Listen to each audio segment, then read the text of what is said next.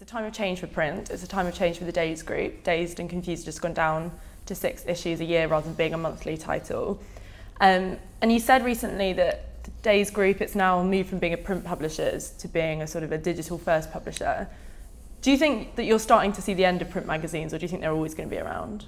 The idea of the kind of magazine that has the monopoly, that kind of one all-powerful, the Life magazine, the one magazine that has the kind of monopoly on a certain segment of the audience is gone. Those golden days, if you like, kind of are equivalent to kind of the golden years of Hollywood, like they're gone, they're ancient, and now it's super disruptive, loads and loads of publishers coming into the market, loads of different independent voices disrupting the kind of major publishing scene, and I think that's what Dazed represents. It represents that independent spirit, and print is going to keep surviving. It just keeps morphing, it keeps changing. The types of magazines change, the way that magazines communicate change, but there's still a very, very effective way of reaching people.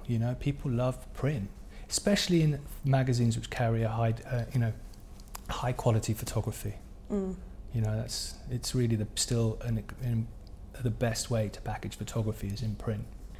I'm intrigued, when you started Dazed, you talked about it being an independent magazine. You still talk a bit about it as if it is a niche independent magazine, but you, perhaps yourself and Dazed Group, it doesn't operate in an independent way. You're very closely tied to advertising and sort of, you operate commercially. Independent doesn't mean anarchist.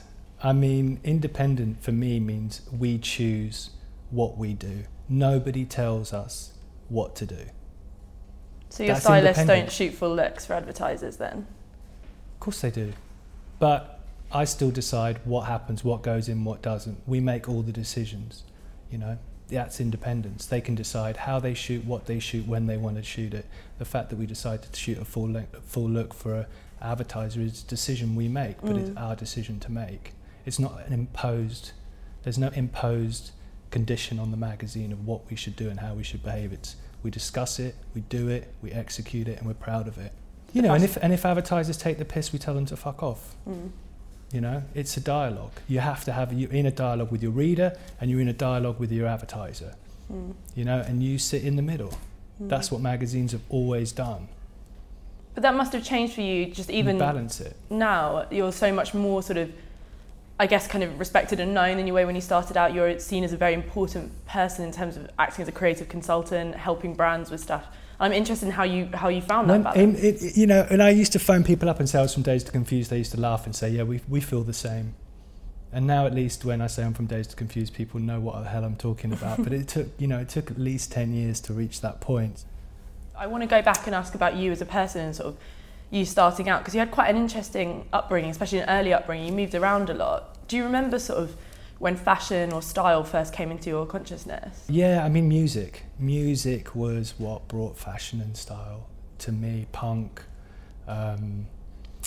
glam rock. I wasn't, that was the first time I discovered. That makes me sound really old, right? It doesn't sound like I'm like, it should be in my 60s or 70s. But no, it was music. The bands like The Clash, Sex Pistols, seeing how they... Actually, I might be telling a small lie. Billy Idol was my first fashion icon.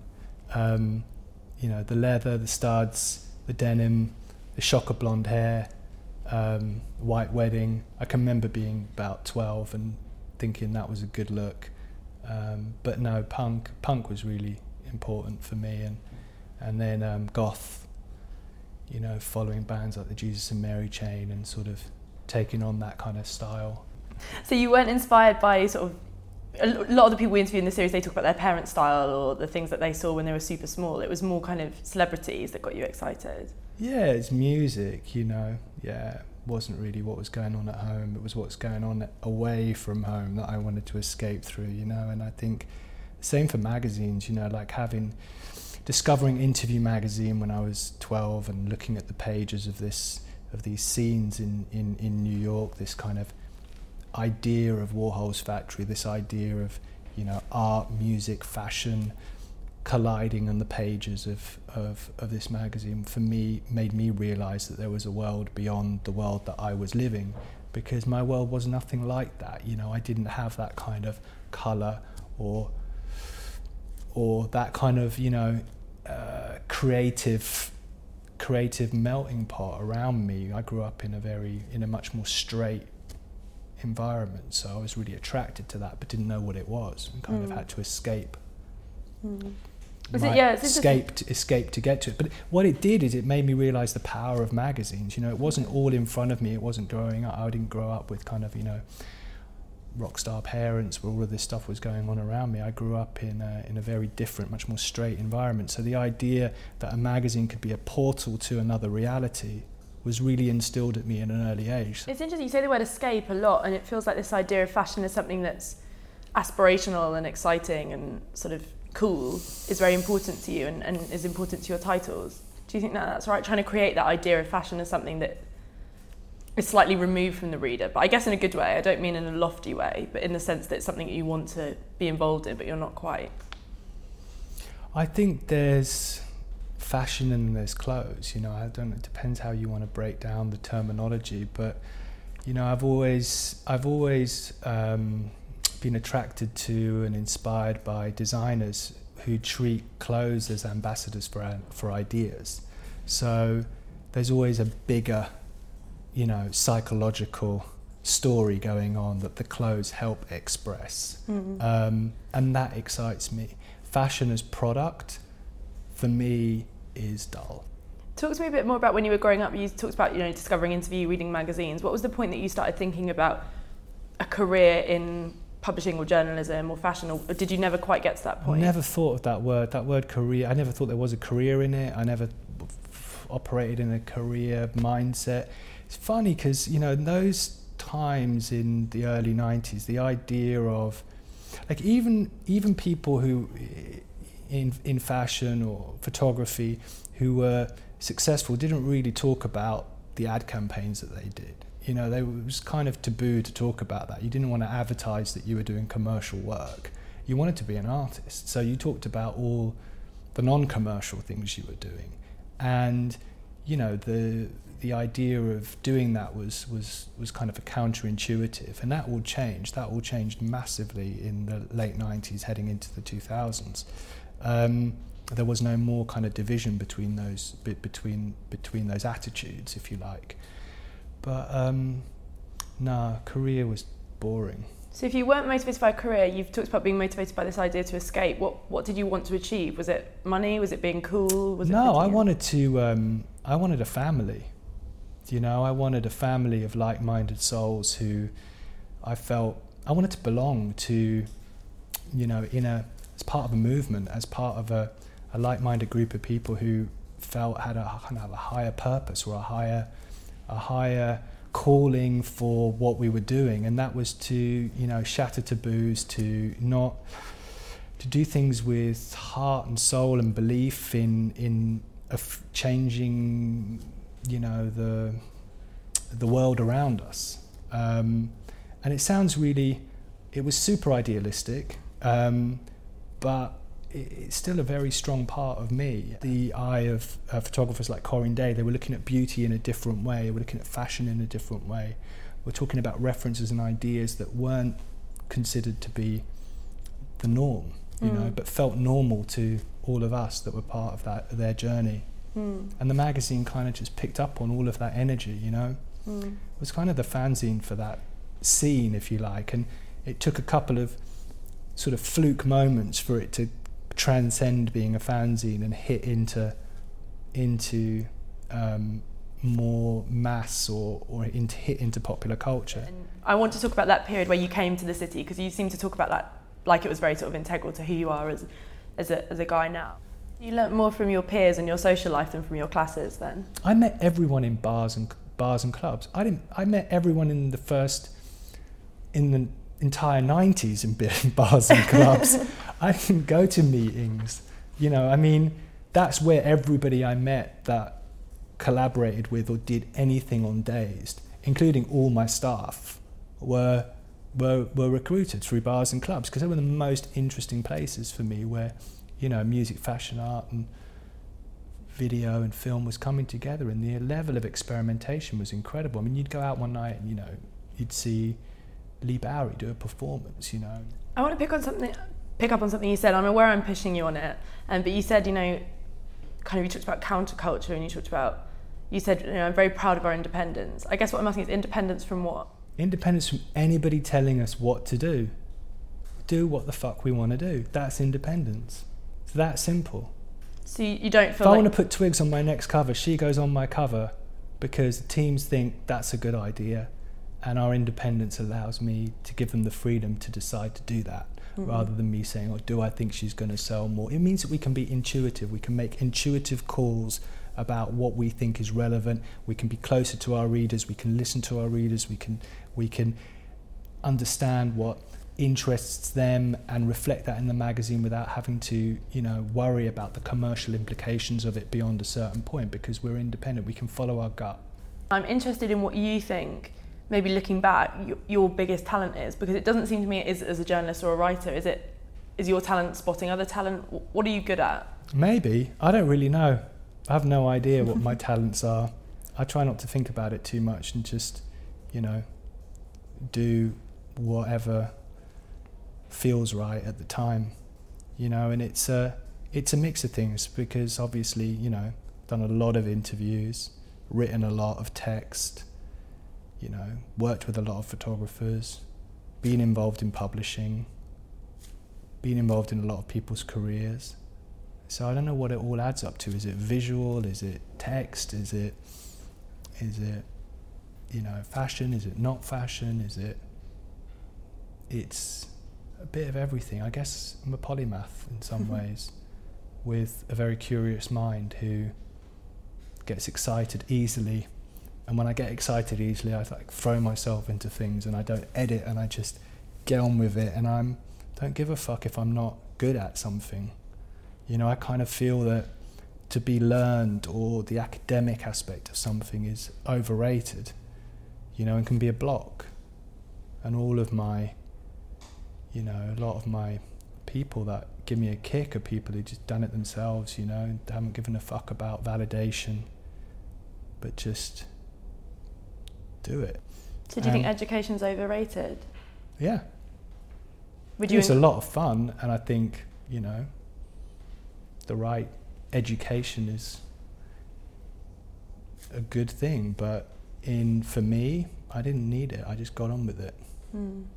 That's interesting to me, because I wonder now, when you're putting your staff together, do you hire people because you think that they're sort of talented and experienced, or because you think they're cool? All of it. But which is more important? Experience is least important. It's just the willingness, the aptitude, and the passion is the most important. Let's talk more about when you sort of decided to step down from being editor of Dazed, because I guess this goes back to what we were talking about before, in that period where you knew that it was time to hand it over to someone else who's more kind of maybe more involved in the scene that Dazed is talking about. Was it a difficult decision, or did it just feel supernatural? Didn't want to let it go, and it was like a baby, so it was like a very important part of my identity and my soul, and I was editing every word and every line, and looking at every fucking comma, and doing every headline, and doing every picture caption, and putting every issue together with the team. And so you're super in it, and to let go of that is hard. It's like you're trained to do, you've pushed yourself, and you've trained you to behave, to do that. And so stepping back was hard, but I realized I had to do it, that the magazine had to stay young, and that there were talented people coming through that I wanted to give a chance, and I wanted to start another magazine, which was called Another Magazine. And ran out of ideas that day. It was time to let go and step back and do less for Dazed on a day-to-day level, and it was hard. This is going to embarrass you, I think, but people often talk about you when stuff's written about you. It's a phrase I kept coming across when I was researching you. People be like, oh, he's the coolest man in Britain. Do you think you're cool? Go and fuck yourself. Why is that a bad question? Because the kind of thing like a tabloid journalist once interviewed me and asked me. Okay. But no, it's your question. So I don't really understand what that label means, and it's no interest to me at all whether I am or I'm not, or what is and what isn't. I think what I'm attracted to in life, and where my eye turns to, and what my ears get excited about is not what's cool, but what has some kind of soul, or what has some kind of emotional depth, and what, you know, feels new. I think Kate is very, very cool, and you know, I guess my association with her, I got some of that. You talked about when you were growing up, and this idea of kind of aspiring to something and escaping and getting into a world. I guess for your readers, they're trying to get into your world now, and I guess what I'm asking is, do you think that people should aspire to? Would you like to think your reader aspires to that? Yeah, I think the world that I was escaping to was this family, was this extended family, was this idea of a group of people who shared a common vision of dissent and expressed it in their own colourful ways, and I felt I belonged in that collective mindset, in that group, and I still really see Dazed as a group, and I really still see it as a group of voices, and the different personalities within that. Some may be more, you know, social media, you know, friendly, some may be more quiet, some may be more, you know, but at the end of the day, their voices are all very, very strong in, you know, in the platforms that they're working on. And that's what's important for me, is that I think, if anything, I don't want the reader to aspire to one face that represents that magazine, but to aspire to the ethos that magazine has, and that is represented by a collective or group of individuals who they can know a little bit about, something about, but they don't have to hold them up as the one archetype of that magazine. And that's what's been so amazing about, you know, my journey with Dazed and going into another, is that I've had all of these amazing people to share that with, and who are as important as me in defining what that magazine is. So, you know, whether that is Katie England, Katie Grand, Rankin, Alistair Mackey, Phil Pointer, you know, Nicola Formanchetti, etc., etc. It's kind of like, it's a gang, you know? That's what I aspire to. That's what makes me feel excited and comfortable to belong to. And that's the kind of idea that I guess at its core is what I want the reader to aspire to and feel that they belong to, that kind of that kind of group mentality, that ethos. I really feel that together we're stronger than we are alone.